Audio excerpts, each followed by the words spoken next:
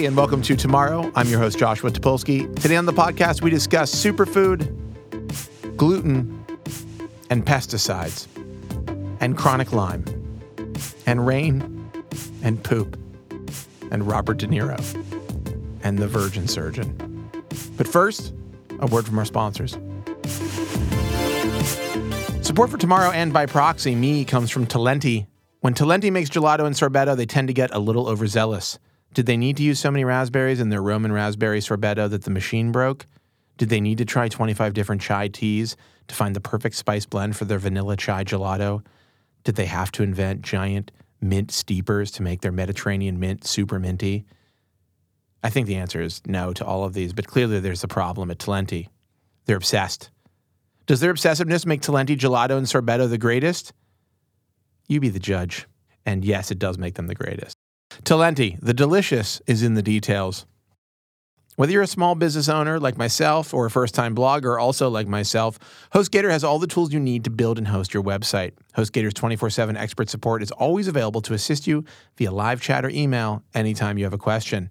There's even a 45-day money-back guarantee, so if you decide that it's not for you, there's no problem. They won't give you any trouble. There's not going to be static from the HostGator people. Go to HostGator.com/tomorrow to sign up and get 60% off right now. My guest today is a genius writer, a person truly after my own heart who is poking holes in all of the bullshit that exists in the world, particularly when it comes to medicine and science and food. I'm, of course, talking about the Sci Babe, also known as Yvette d'Entremont. Did I say it right? I'm very impressed. No, was that right? Okay. Yvette d'Entremont. You have Frenched it up more than anyone else who's had me on their show. It's, I'm a big fan of Dr. Drew, and he's had me on a show a few times. And one time, I've been a fan of him since I was like 12. So like the first time he had me in studio, I looked at him and I'm like, oh, he's real. You get that? Yeah, I'm a lot like Dr. Drew, except I have no medical expertise. And I'm less handsome and less successful. You know what? I can't say less handsome. That would be that's just rude. But it's like and he got you the won't pronunciation. Say it, but you're thinking it. I can tell. Hey, I've never met you. I can't say that. But anyways, he goes to pronounce my name and he pronounces it perfectly and beautifully, and he forgets the D because my name has an apostrophe. It's D apostrophe E. He just goes Entremont. I'm like, he pronounces it just as well as you, except he doesn't get the D. So you're saying I'm better than Dr. Drew at pronouncing your name? See, there you were more accurate at something than Dr. Drew. There you go. So let me just set this up for a second. So if you don't know Yvette's writing, and by the way, you probably do, even if you're not sure who you're reading. She has written some of the best, most wonderful, most engaging, most interesting pieces for us, and in particular. You just did a piece called The Unbearable Wrongness of Gwyneth Paltrow. That was a lot of fun to write. Which is like the most scathing, insightful, funny, articulate takedown of Goop, the Goop empire that exists in the world. And then you wrote this piece for us like closer to launch called Diet Coke is Not Killing You, which was like this incredible like deconstruction of all the lies about how bad Diet Coke is. Yeah, anyhow, so I just want to say, like, if people who are listening don't know this writing, they should go and read it immediately. But they are some of my favorite pieces that we have done, and they speak. I just think they're just brilliant. So first, I want to say thank you. Well, thank you for number one. Thank you for having me on the podcast, and number two, thank you for having me writing for you. Because the way this relationship with the Outline started was my very first piece of professional writing that I ever did was with your editor Leah Finnegan, who I love, and she just found me when I was an unknown blogger, and she sent me an email, and there was a person who I wrote about a lot, who my little moniker, my website name was it was a playoff on. There's this natural food blogger. Her name is Vani Hari, and her website is The Food Babe. And I get this email from Leah saying, I love you almost as much as I hate or possibly more than I hate The Food Babe. And I'm like, oh, you have my attention, madame.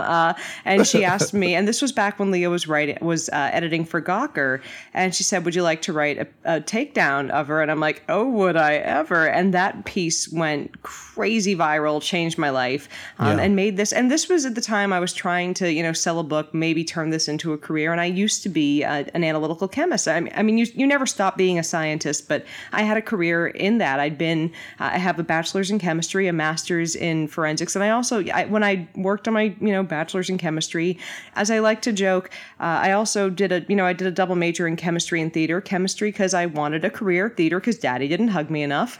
So, I have that exact, everyone who's writing is just saying, Daddy, validate me. But I had that, weird sense of humor already kind of built in. So when we did that first takedown back when Leah was at Gawker, it went nutty viral, launched the career. And so I've been writing with Leah wherever she's been since then. So when Leah went to the Outline and she told me how amazing the site was, I'm like, all right, can't wait to see it. And when it went up the very first week, I'm like, oh my God, she's not kidding. This website is fantastic. So I've been very happy to kind of be, part of the Outline family. And we'd been kicking around the idea of doing a piece on Diet Coke for since we started writing together.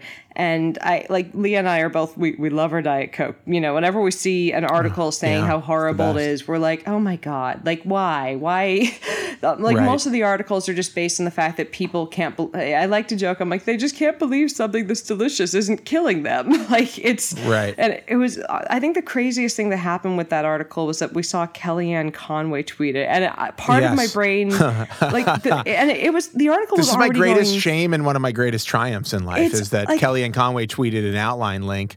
And it's I didn't know how to feel about it because obviously she's very despicable. But then on the other hand, it's hey, good publicity. Yeah, it made me, and I mean, as the writer, I'm sitting there going, did I do something wrong with my, it made me start questioning my life decisions. But you know what's so amazing about that is that we found the one thing that can bring you help to find the one topic that can bring all of the worst and the best together. Because Hillary was reading that hell yeah, Diet Coke. You know that Chelsea Clinton is drinking Diet Coke. They're all drinking Diet Coke, except for Donald Trump, who's like, I've never seen a thin person drink Diet Coke. And Kellyanne's like, fuck you, I drink it too. He needs to drink Diet Coke. That's the thing that's going on. He drinks Diet Coke. Hey, but have you had a regular Coke? Don't give Donald Trump any healthy ideas.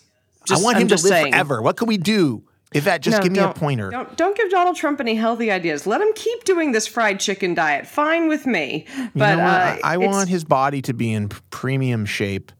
I want it to be, if we can get him in some kind of cyborg body situation so we can keep Trump going for 1,000 years. Is that too much to ask, Yvette? It's number one, we haven't there's been talk of uploading some sort of a copy of someone's personality onto a robot, and that doesn't keep you alive. That's just you're still dead. It's just a robot that mimes what was your personality and some of the knowledge in your brain, but it's not you anymore. But think about how annoying that would be for everybody who disliked you in life. It's, you know what? They're going to be dead too. Shit. Eventually they go away. We're all going to be robots annoying each other. The future is that we're going to be copies of our personalities in robot form that are just annoying each other in perpetuity. And we can, and one day if we're just too annoyed, we can just take out the batteries. Then again, it's, and I know, what is it? Elon Musk and Neil deGrasse Tyson have both said there's a chance that we're all just living in a computer simulation anyway. I don't know how, I look at that and go, you know what, if this is a computer simulation, I want a word with the designer of that, because my shoulder is just, why do they design shoulder problems? This is a great segue to something I want to talk to you about. Actually, I love that you just brought that up. So first off, really quickly. Did it on purpose. I just want to say, so I want to talk about really quickly, you mentioned this, the Gawker piece is called The Food Babe Blogger is Full of Shit, which is pretty direct, pretty clear. As you know from publishing, quite often the author does not think up the headline. That was the case there. I had no idea what they were going to call it until I saw it published. You did not mince words. So you've talked about, so here's the thing that's interesting. You've talked about goop and this kind of pseudoscience of goop, put this jade egg in your vagina that's going to help you with I don't know what problems. And then the Diet Coke stuff, which is... Not having an egg in your vagina, I think is how it fixes. You got to admit that is a problem. So then you also wrote this the Diet Coke piece, obviously, which is a debunk of, I think, this kind of the fake scares of like food. The fear of chemicals. Yeah, it's which the is fear of it's like it looks like this, this brown sparkling magic liquid. It's like people are just afraid of a thing that they don't know, and so they hear. When you describe it like that, online. I just got so thirsty. Hearing you talk about it. I got home and I was so happy when I got home last night, other than the fact that my wonderful boyfriend had cleaned the apartment and there were no dishes. And I'm like, okay, the apartment is clean. I'm happy. I had one bottle of Diet Coke left from the airport. I'm like, yes, yeah.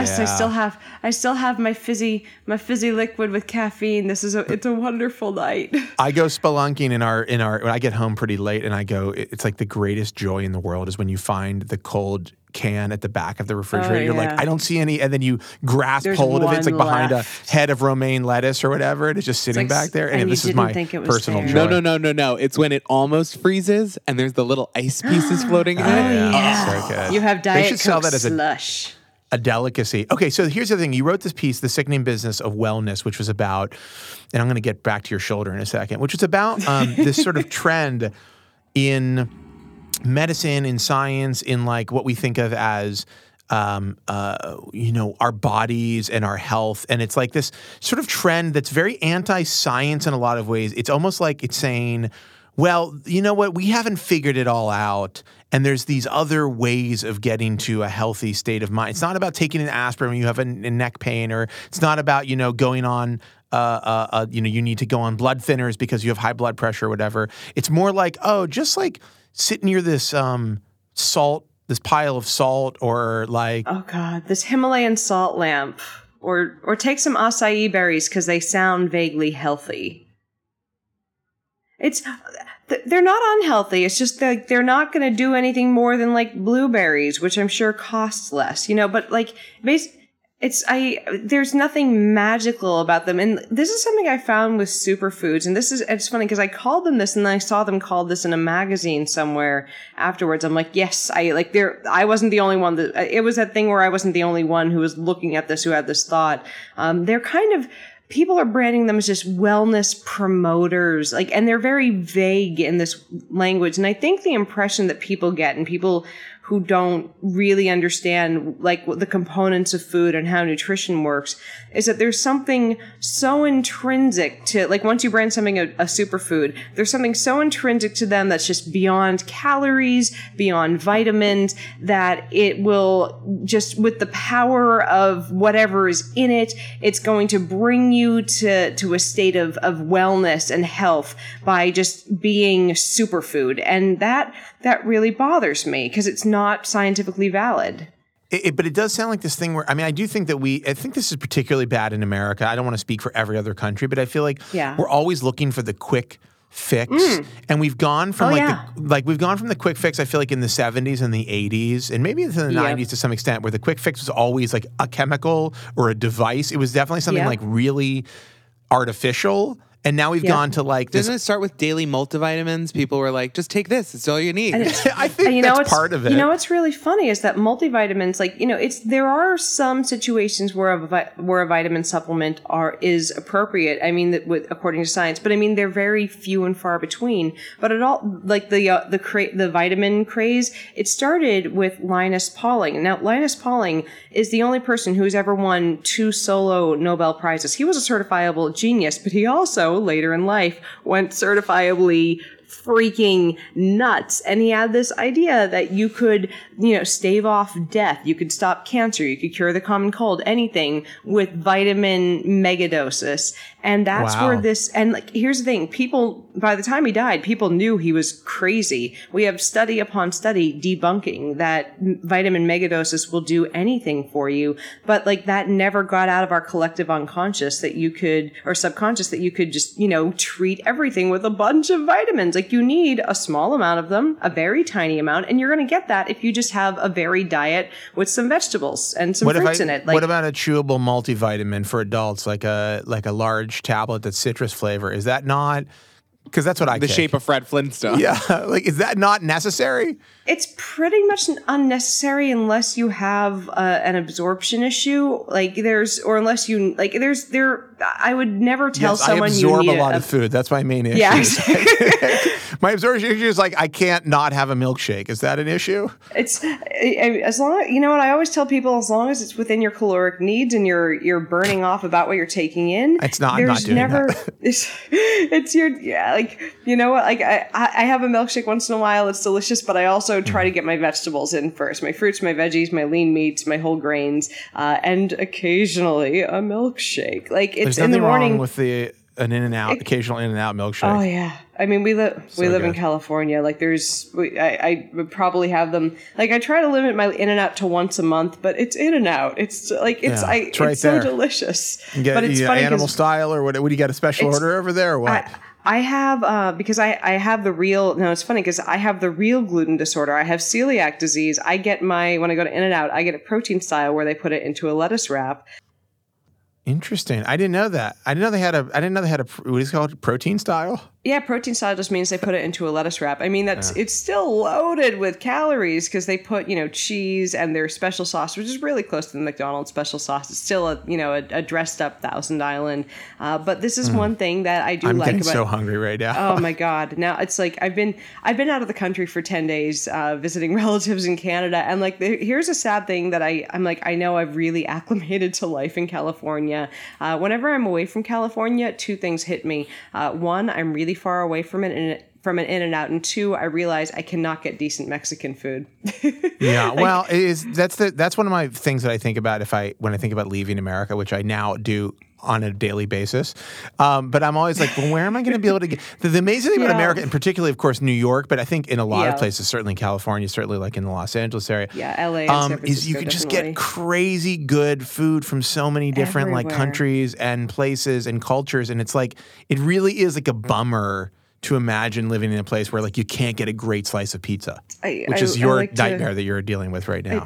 I mean, I had to work hard to find a way to make an okay, and I won't say good, but I'll say an okay pizza for someone with celiac disease. And my friends who have tried it, my gluten-free pizza crust, they've said they're like this is they'll never say, wow, this is really good pizza. They'll be like, this is gluten-free. This is okay for gluten-free. I'm like, you have to be like you can't be like, this is the best pizza I've ever had. You're going to be like, this is not horrible, which I think is pretty impressive. It's like you have to like basically they'll be surprised that because most gluten-free breads, and a friend of mine who's a food scientist has said, most gluten-free breads, they're basically cake in structure because that gluten is what gives it that push-pull texture. There's nothing inherently bad about gluten, and all the people who have turned it into this big health scare, somehow they went from like it all started with again a study that was poorly designed and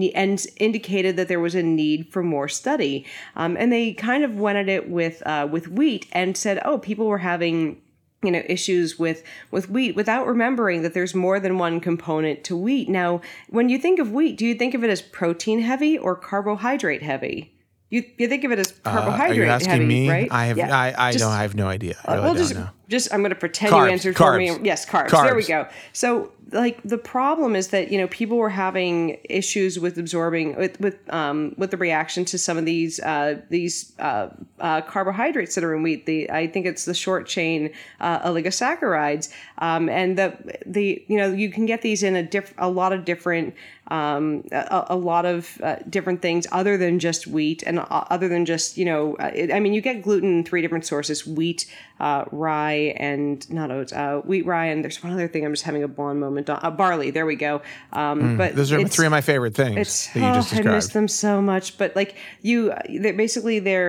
they tried putting people. So after this first study came out saying we think 20% of the population has an issue with gluten, they did another much more extensive study that said, all right, we're going to look at the effects of gluten. We're going to look at the effects of FODMAPs, these short chain oligosaccharides, and we're going to try doing this a little bit more double blind. And it turned out gluten wasn't the issue. It was the FODMAPs. It was these carbohydrates that were pulling a lot of water into the gut and giving people intestinal discomfort. So there wasn't this crazy big issue with gluten. It was just, it was a bit of gut discomfort, and that had nothing to do with the gluten. It was another component in the wheat. So when people cut gluten out of their diet, they were accidentally cutting something that was a cause of the discomfort, but it wasn't the gluten. It was another part of the wheat. But they needed to cut other things out too, and it was much more extensive. So gluten. You're saying gluten has gotten a bit. You're saying gluten has been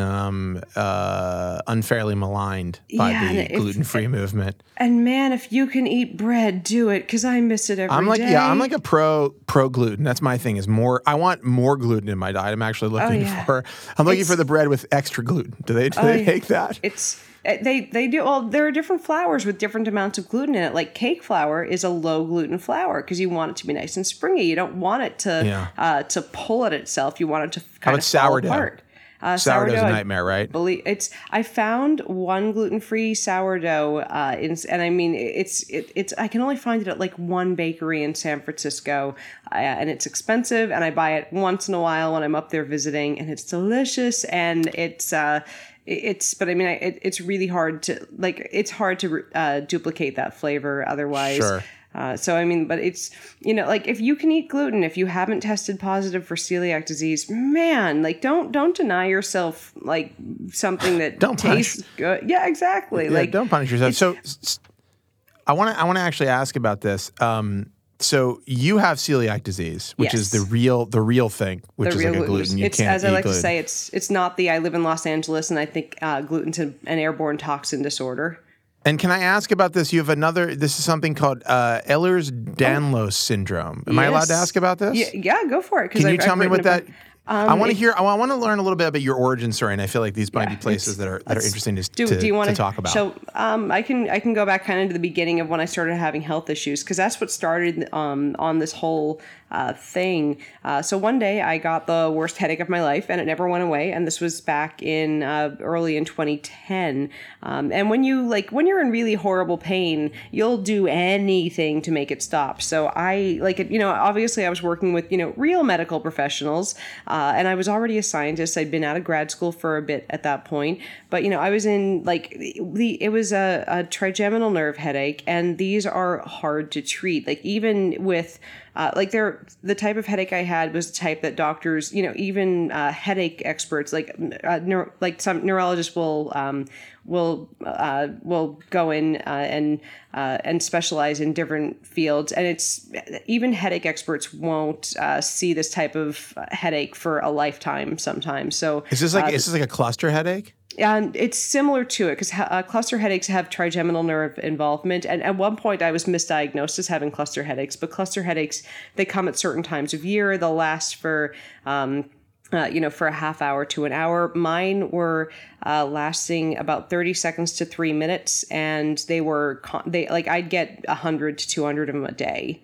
So, oh my God. And I mean, so they're like super short, but extremely painful. Oh yeah. headaches. And I mean, and it's similar pain to cluster headaches, just different amounts of time. And just, they were nonstop. Like the left side of my face, I looked like I was having a stroke. Yeah. So I used to get cluster headaches. Oh man. This is interesting. I feel for you. Well, I didn't know, it's so funny. I mean, you mentioned the trigeminal nerve, and I was like, I only know it because I've sort of read up on this. Yeah. It's cluster headaches, by the way. I feel like you only know the trigeminal nerve if you're either a doctor or you've had a headache with it. Yeah, and I don't get headaches. That's the interesting thing. I really don't get headaches. But probably 10 years ago, I was sorry, I don't mean to segue. I'm going to tell this quickly because I want to get back to this. But I was walking across my apartment and I just got this like crazy pain, like somebody was like grinding an ice pick into the back of my eye. Yep. And I literally did this thing where you think that only happens in movies, where I fell to my knees. And I was like, oh my God. I was like, what is going on? No, it's you just wonder what you did to deserve this, because there have been I was sitting there at work crying every day because it was just such horrible pain. And before that, I occasionally maybe got a tension headache. I'd never had a migraine in my life. Yeah, same. It was just, it started, but I mean kind of to make sure, because I'm horrible at going on segues. I know, or not segues, on tangents. But it's device, not a segue like the thing you ride. If one day I got one of the people horrible of being on a Segway was the inventor of the Segway, who died riding a Segway. You know what? Matt is horrible at being on a segue. Yeah, you go on set, you do segues, but go ahead. You were saying hashtag sad irony. But yeah, but no, it's so anyways, like while I was working with doctors to figure out what was wrong and how to get this managed, I also I started looking on the internet because at the time I was quite a bit overweight. Like I was in the I was like I'm 5'9", and I was above 240 pounds, which that's not an amount of weight I should have weighed. Like that was an unhealthy amount overweight. But so I needed to lose some of that. But I started going to the gym, and because I was like, all right, let's see if my weight is involved with this. Because of course the fat on my thighs was causing the pain in my face. That's totally what I fell for. But like, right. Like my other thought was let's eliminate other conditions that could be contributing to this. So I, got into shape, lost the weight. Headaches were still obviously there. Then I started reading food bloggers who were like, it's the pesticides and the GMOs and the heavy metal. And because I'm in pain, even though I was an educated person, I fell for all of this. Like when you're in horrible pain, you'll try anything. Like it doesn't matter how crazy it is. You're like, just do whatever you can, make the pain not be a thing. So like, my doctor had been really happy with me for the weight loss up until a point. And then like I'd been running, I'd been doing all the things. At one point, because I lost about 75 pounds and she'd been really happy with it. I lost the last 15 pounds in a month. And she to bring it up to a total of about 90. And she looked at me and said, because I was going to the doctor regularly for headache checkups. And she looked at me and said, do you have a self-esteem problem? And I'm like, oh shit. Like she'd never, questioned the weight loss at all. Like that was the first time when she said anything about it. And I'm like, maybe I'm doing something wrong, because I was at that point where I was basically eating like vegetables. Like but I wasn't.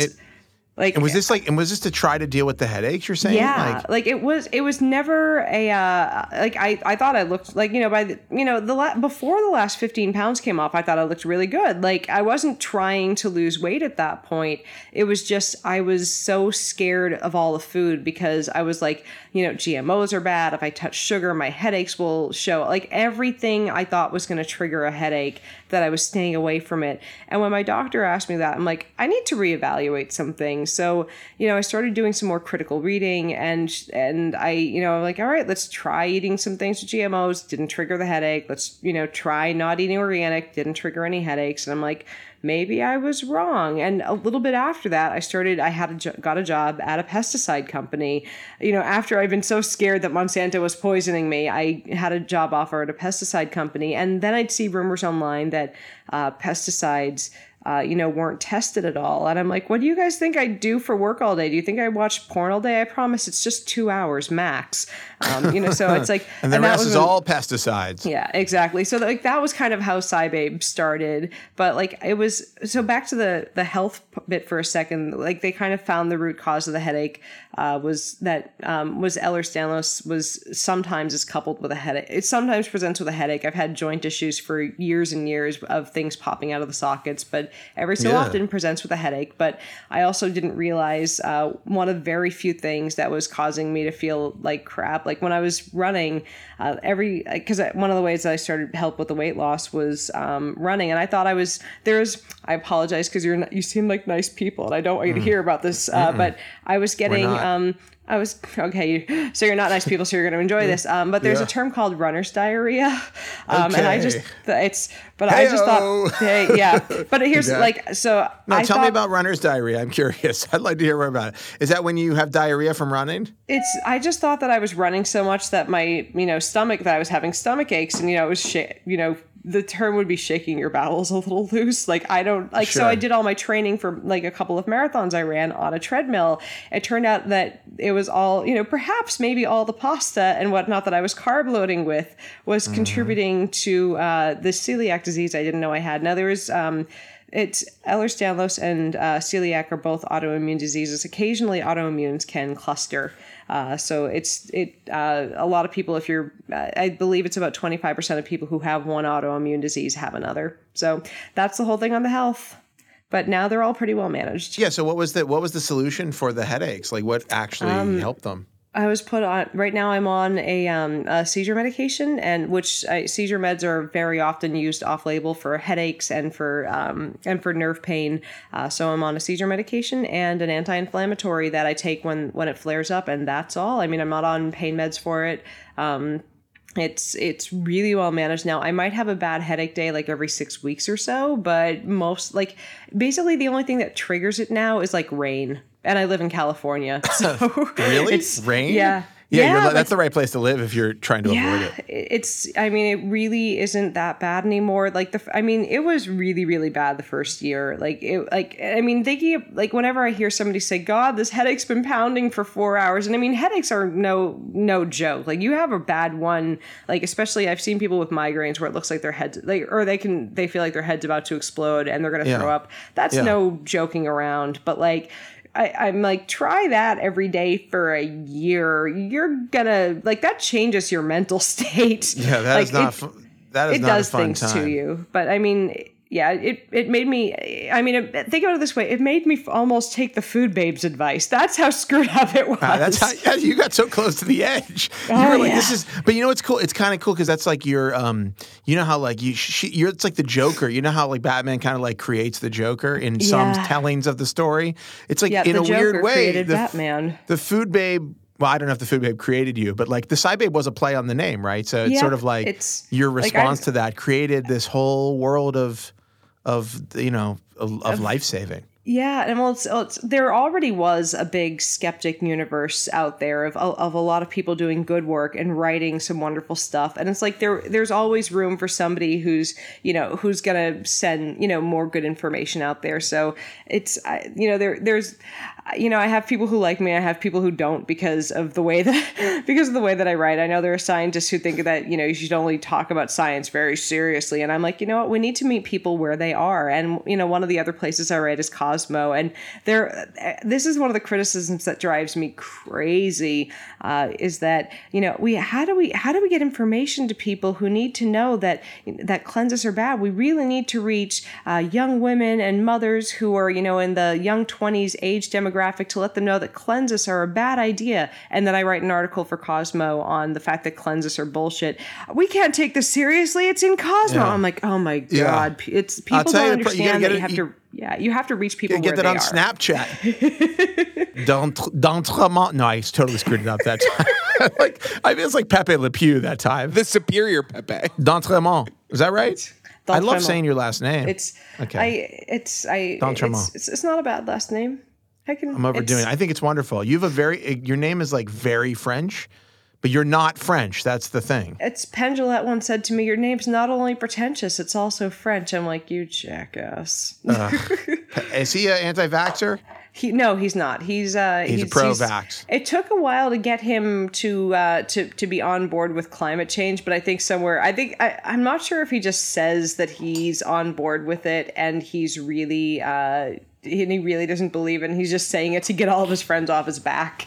But he's a peculiar one. I like that. I like the way it's like only in America could like the magician also be a leading voice, like a leading libertarian voice. It's like a really good. He's libertarian, right? He's a huge anti-recycler. Oh yeah, he hates recycling. Bullshit. It's bullshit. I think he just likes to yell about things, and that's it. I mean, it's like unlike Teller. Penn yelling, Teller say nothing. I've heard Teller talk quite a bit, so and it's funny because like if only at the beginning of it they decided Teller was going to be the one that talked, because Teller has such a lovely voice. He's also really not. He also believes in climate change. I'm sure that Penn. I've never had that confirmed or denied. So here's what I want to talk about. So you have shoulder pain. You were saying. Yeah. I don't even remember in what context, but so there's this thing called fibromyalgia. So there's this whole suite of illnesses that are now diagnosed, and I have a lot more to say on this. We're not going to get into it in this. But there's something. It's not just about like we talked about wellness and we've talked about the Goop story that you wrote, but like it's not just about these kind of holistic like natural things that are happening in the realm of science and medicine. But there's also this thing that started happening where these like kind of I don't know how to describe them. I'm kind of curious to hear your take. Like a thing like fibromyalgia is one of these diseases where it's like indiscriminate pain that nobody can kind of put their finger on, and nobody's really sure how it works or where it comes from or why people get it. And it's like some people aren't even sure if it's real. There's restless leg syndrome is another one of these. Or no, sorry, not restless leg syndrome. Fatigue, chronic fatigue. Chronic fatigue and the Lyme disease. Chronic Lyme, which I have a lot of thoughts on. Well, the I'd like to hear your take. Let's see. The one out of those three that I'm pretty sure is bullshit is chronic Lyme. It's fibromyalgia. They're starting to try to figure out how to give a testing criteria for it because they found, like, for a while they thought it was a disease of the nerves telling you that you're in more pain than you actually are. And at this one study that came out, I think it was about a year or so ago, showed that it might be from blood vessels clustering around the nerves so that they're making your nerves send back more pain signals than they actually should. So there are a couple different theories on why it exists, but it doesn't seem to be a fake disorder. So that one, my mom is in the clear, is what you're saying. I've been like, I think this disease is made up for a long time, but you're saying she got a real diagnosis. Yeah. Okay. Fibro does seem to be real because it's not just you have indiscriminate pain. There are actual symptoms that go along with the pain. And at this point, I'm looking to see how they give it. I'm hoping that they come up with some sort of diagnostic criteria. This is me on not enough sleep and I like on it. a little bit of jet lag. Could be a whole new thing that we do. Somebody's going to they're gonna patent it and sell it somehow. Haven't you heard about my new startup? It's for blood testing. It's Cryognostics is what we call it. You won't cry. One drop of blood and we'll tell you anything. Yeah, I was about to say Theranos is going to rebrand themselves to that. I got a new turtleneck and everything. No, you won't cry when you get this diagnosis. That's our thing. Anyhow, sorry. Theranos, I'm sure you have a lot of thoughts on. I have many thoughts on Theranos. So fibromyalgia is real. Seems to be real. What was the other one? Not chronic fatigue. Chronic fatigue syndrome. I don't know enough about it. It's because I've seen people go through bouts with chronic fatigue where they are just fine, and then it'll come back and hit them, and they can barely move. And these is it depression though? Is this like some weird form of like depression? You know what? They don't know what the cause of it is yet because they'll go through because we don't know if it's a thyroid issue, which could very well be. We don't know if it could be linked in with serotonin levels. I'm saying it has something to do with LinkedIn. Yeah, I was like, oh my God, LinkedIn is causing chronic LinkedIn fatigue. depresses me. So just depression. all of those emails that I get from that website, God, that does tire me out. No, I won't accept your friend request. Our Golden Girls episode about chronic fatigue. There's a Golden Girls episode about it? It was extraordinarily touching. Really? Oh my. Wait, a Golden Girls episode? Yes. I have to look Dorothy this up. finds out she has chronic fatigue. Dorothy? Yeah. Really? I'm looking this up. Like as soon as we're off this thing, I have to watch this. I need to watch it too. That sounds incredible. It's those two. I mean, because we've, they seem to have been out for a while. Like they seem like there's study going into them to figure out the roots of them, to figure out how we can treat people and give them livable lives. Because like the number of people who, for a long time were, wanted to be functional members of society and had college degrees and were working and all of a sudden could barely get out of bed. This doesn't ring to me of people who just don't want to move or just want to be on pain meds. This rings to me of people who, want a better option. But chronic Lyme, on the other hand, because Lyme disease is an actual, it is a disease. There is, that's treatable with a long-term dose of doxycycline. Chronic Lyme, on the other hand, is not a disease. And it's like I'm not even, it seems to be things that people talk about on the internet when they have a random cluster of symptoms or when they're making symptoms up out of nowhere. Like, if you have symptoms that need diagnosing, the biggest problem with this is that I think it shows that we have a failure in healthcare to help people sometimes. And that's whether it's that people's symptoms are written off or that there are things that we don't have a name for yet. And that's happened throughout history, that there are disorders that we just don't have names for or ways to treat yet. And people are written off as crazy. I don't think that all the people that say I have chronic Lyme are crazy. I think that some of them might have a thing that's being misdiagnosed, or they have doctors that miss that they have something like Hashimoto's or, like real disorders that are giving them symptoms that are just getting missed. So it's possible these people are really ill and they have something else, because chronic Lyme is not a thing, because Lyme disease can be treated. I mean, this is the thing that, and I think we'll have more to say on this because I'm very interested in exploring this, but it seems to have become, it's not just that it maybe is based on bad science or no science. I mean, I have people in my circle, not that far removed from my circle, who are like, a friend of a friend or a relative has chronic Lyme, and they're like taking these like mega doses of antibiotics. Like they're taking antibiotics all the time. And it's like that can't be good for you. Like there's this there's this disorder it's a bacteria actually called C. diff. And it's what happens when you wipe out all the rest of the bacteria in your gut and in your colon, and you're left with this one bacteria, and basically you're going to have the smelliest, worst, again, we're back to poop. You have the smelliest, worst diarrhea ever, and it's very hard to get that balance back. And this is what... You think your runner's diarrhea was bad? that was I would say it wasn't runner's diarrhea. It was a celiac diarrhea. But in my heart, it'll always be runner's diarrhea. I was just saying, in my colon, it was runner's diarrhea. But moving on. But no, if you're on these mega doses of antibiotics and you don't need them, that's what's going to happen. Is you're going to we have huge colony, our bodies are this ecosystem of bacteria and yeast and microbes that are all working together to make sure that we stay healthy. And if you put that out of balance by taking something you don't need, you're going to mess something up. Like the reason that you have side effects from medication is that they don't just work on the target system. They go through your entire body.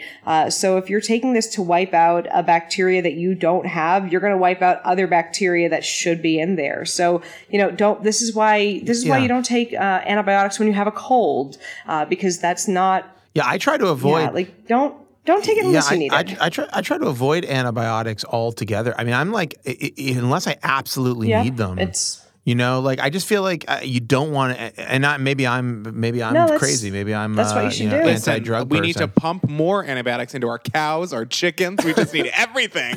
Well, we do. I do think it's. I want them to be. I don't want them to have diseases. Drink Lysol. I don't eat. Don't cows drink and Lysol. Chickens, but is Lysol good for you? Can you drink it? Is that something you recommend? Lysol. Would you say? I do not. I recommend Lysol for your countertops, but not for. Please don't. Great. So you do. You say that the antibacterial quality of Lysol is good for a countertop. I don't believe when they. I like I like. You don't believe in bacteria. I believe in bacteria. I like the ones that have a hydrogen peroxide component because that's a really good way to kill bacteria. But the ones that say antibacterial, that's being phased out of, especially hand soaps. And that's right. Like triclosan is out, exactly, right? Because the big thing that kills germs on your hands is that scrubbing motion. So when you wash your hands, scrub for about 30 seconds. Please, that's 30 seconds. Who has time for that? Busy man on the go. I need an instantaneous. I gotta look at memes. I gotta get back to my memes. I don't have time to be scrubbing. I do it because I cook quite a bit from scratch, and when I'm there are a lot of things in your kitchen that can have crossover bacterial contamination. I'm very careful to scrub my hands, partially because I know enough of the things that can have crossover contamination that I like to have my hands nice and clean, and I use plain Ivory soap. So that's. Ivory. You're endorsing Ivory on this podcast. Very interesting choice. You know what? Plain soap will do it. Dow Jones, brought to you by the Dow, not Dow Jones, Dow Pharmaceutical. I just use it because it's... hold on, Dow, actually, I just realized Dow Jones and Dow Pharmaceutical, any relationship there? We don't know. You know what? I don't know off the top of my head, but that's, I think that's a quick Google Ryan, away. Can you find out?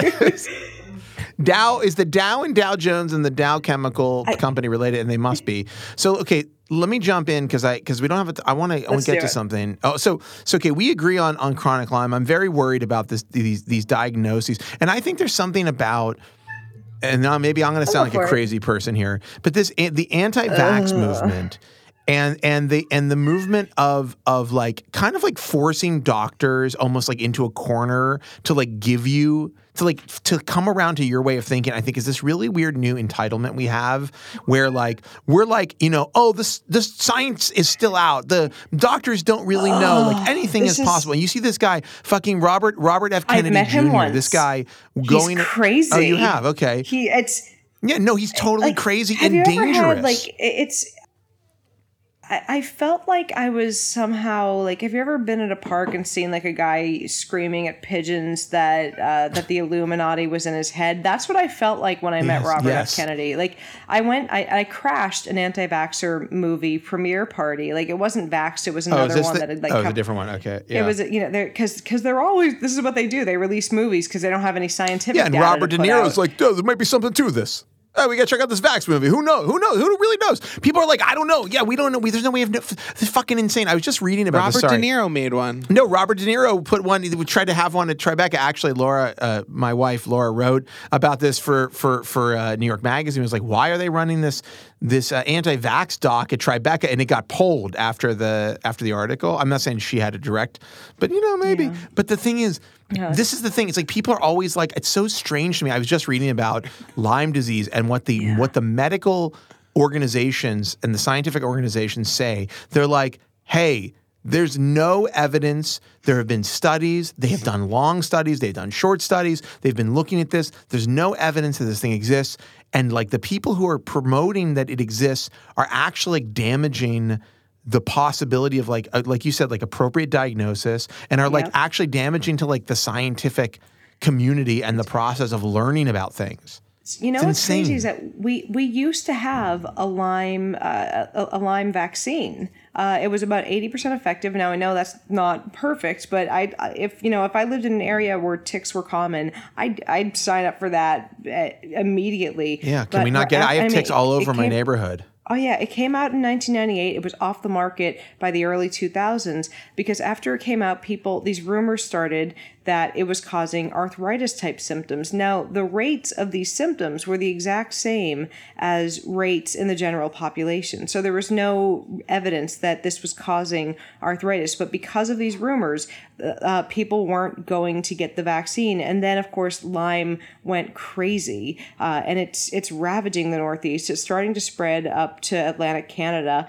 And people are like, please, can we have a vaccine? It's like, we had a vaccine. It was fine. Are they bringing it back? Because we literally live. They're not. I mean, the only way they'll get another vaccine on the market, I think it's just too much of a risk for vaccine for the company that manufactured it. I think it was GSK. I could be wrong on that, but I think it was GSK. It would just be such a risk for them to bring it back, knowing that what's the financial incentive for them to bring it back, knowing that it just went off the market and they had stockpiles of it ready to go. But should they bring DDT back too? Isn't that a thing we really want? DDT is still usable. Now here's the thing: DDT saved 500 million lives from malaria. So the DDT is deadly. Got to get rid of it. There was that song. Toxins, airborne toxins, chemtrails. I mean, we can go over this one all day, but like DDT, the evidence that it was harmful, it was being sprayed too much in terms of how it was being used. It was kind of being sprayed haphazardly, and now it's still used when we have malaria outbreaks. But it needed to be sprayed a little bit more.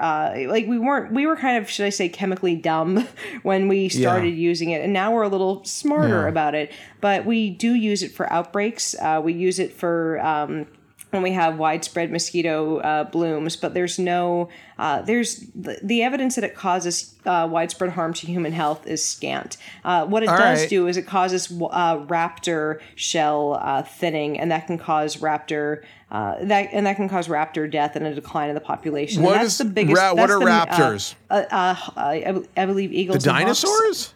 No, the birds. Oh, okay. Since they're descendants, do we want the dinosaurs around? I think is a question to be asked there. Well, they're kind of descendants of dinosaurs. They're new,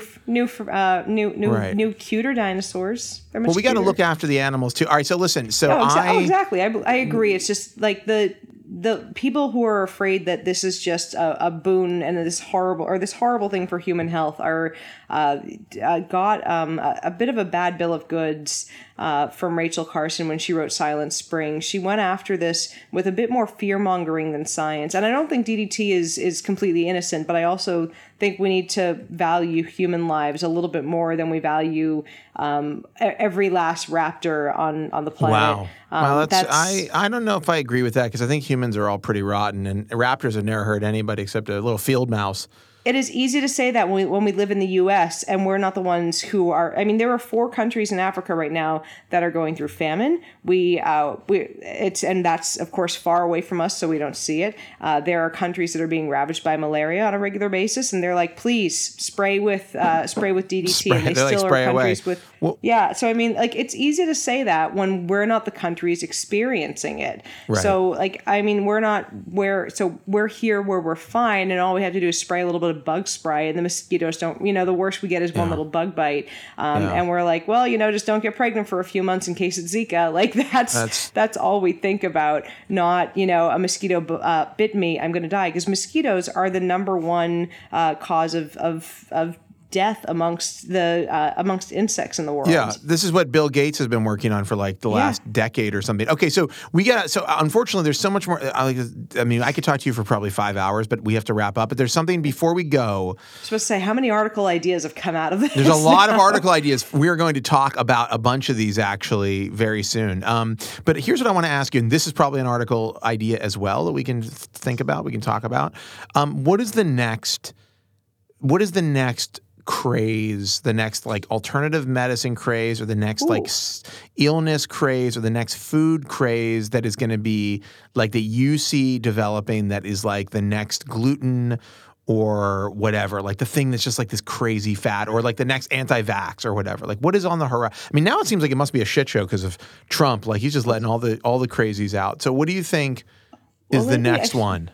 Lately, I've seen people think that fat can cure everything, like including fat in your diet is just this boon for health. And I'm like, because people don't understand how calories work, they're seeing themselves gaining weight from this. So I'm curious. Like, I know Food Babe, Dr. Hyman, who has a clinic at Dr. Hyman.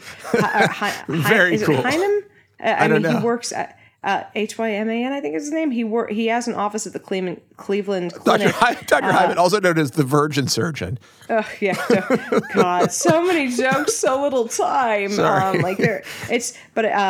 Mercola, a bunch of them had attended this thing, the fat summit, promoting that fat was good for you. And I mean, you need like some fat, some carbs, and some protein in your diet. But now how we go, like, I feel like what we diet with is cyclical. And for a while it was cut fat out of your diet, then it was cut carbs. And the whole thing was high protein. Now the woo mongers are like, you should eat tons of fat. So for a while it was specifically coconut. I'm waiting for the next thing to be just, focus on getting fat into your diet. I'm curious how that's going to change the landscape. And that's something that I've been seeing popping up more and more on social media, is eat more fat. So I don't know what that's going to do. Great. That's going to fuck up all of these like high protein, these lean like bloggers or whatever. I think it's going to be interesting to see what happens with that. Like, are they going to be selling rendered? Like, I'm sure you can buy this somewhere, but like, you're going to see as a health food rendered bacon fat. I can't wait for that day, because it'll be easier to I won't have to cook bacon to get rendered bacon fat. But still, you're going to see that as a health food. It's a happy thought. I want to throw something out there. I think you're going to see sweeping the nation soon. Iceberg lettuce, I think, is going to make a big comeback. I think everybody's going to be talking about iceberg lettuce and the health benefits of iceberg lettuce, because I got to tell you, all I've heard for like 20 years, people are like, there you go. People have been like, iceberg lettuce, that's just, you might as well be drinking water. What does it have in it? Well, it has a tiny little bit of an opiate in it. So if you somehow crushed up enough of it and dissolved it iceberg down, lettuce and shake. managed, it's like 4 heads of iceberg lettuce turned into a shake. Next thing you know, you could be totally zen, totally relaxed. when I say an opiate, I mean a very weak opiate, and you need to get a ton of iceberg lettuce. How many heads of iceberg lettuce would I need to eat to get legitimately high, do you think? Off the top of my head, I don't know. And I try never to say, to speak on something unless I think it's iceberg. I'm sorry if I'm speaking It's probably incorrectly on this, arugula. You're probably thinking of arugula. No, but I believe this one's iceberg lettuce. I read this one ages ago, but it's... Yeah, okay, Ryan's nodding his head. He says iceberg lettuce.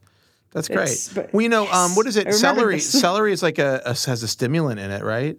Like kind of a very mild or numbing agent. If that one's true, I did not know. You don't realize this, Yvette, but the nature provides all of the healing that we need. I'm going to hit you for saying the iceberg lettuce and the celery. You think you need antibiotics and aspirin and bandages. You know what nature also provides? Asteroids, bear attacks, polio, dog poop. Like nature provides a lot of things that aren't good. All of those can also be used as home remedies. By the way, interesting fact. What you don't realize is that all of those are able to be applied as a balm. You know what a bear attack is a home remedy for? Polio. You'll no longer feel bad about your polio when you're dead. For life. It's the cure for life, a bear attack. It's what we've all been looking for. It's a cure for worrying about Donald Trump. Exactly. Exactly. All right, well, listen. Not the cure I want, though. I think this is the perfect place to leave it. Yvette, this is such an interesting, fascinating conversation, and I feel that we've only just begun. And it's good because you are going to write more fascinating things for the outline, and we are going to have more fascinating. Down the pipe right now. Ooh, I'm very excited. And we're going to have more fascinating conversations, and we got to get you to New York. We need to get you here to hang out at some point in the near future. I know I have something. I have to have something coming up eventually that's in New York. I get there about at least once a year for work. So well, if you're coming by, you need to hang out at the office. And if not, absolutely. We got to bring you out here. We'll do an event. We should get you and Robert F. Kennedy Jr. on stage. God.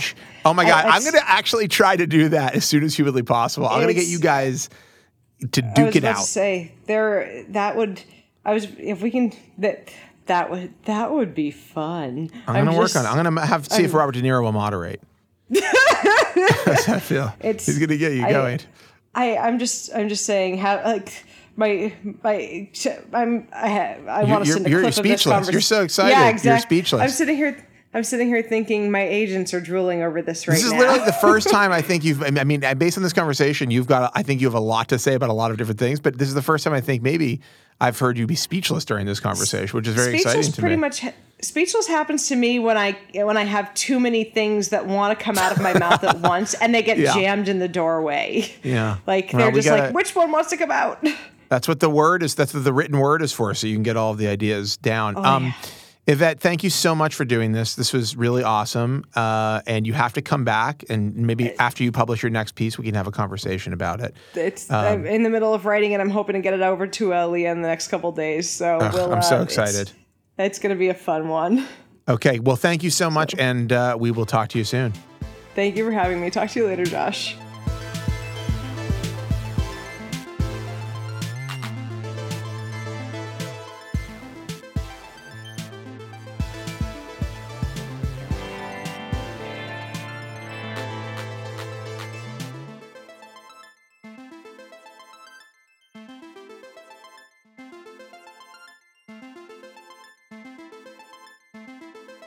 Well, that is our podcast for this week. We'll be back in 2 weeks with more tomorrow. And as always, I wish you and your family the very best.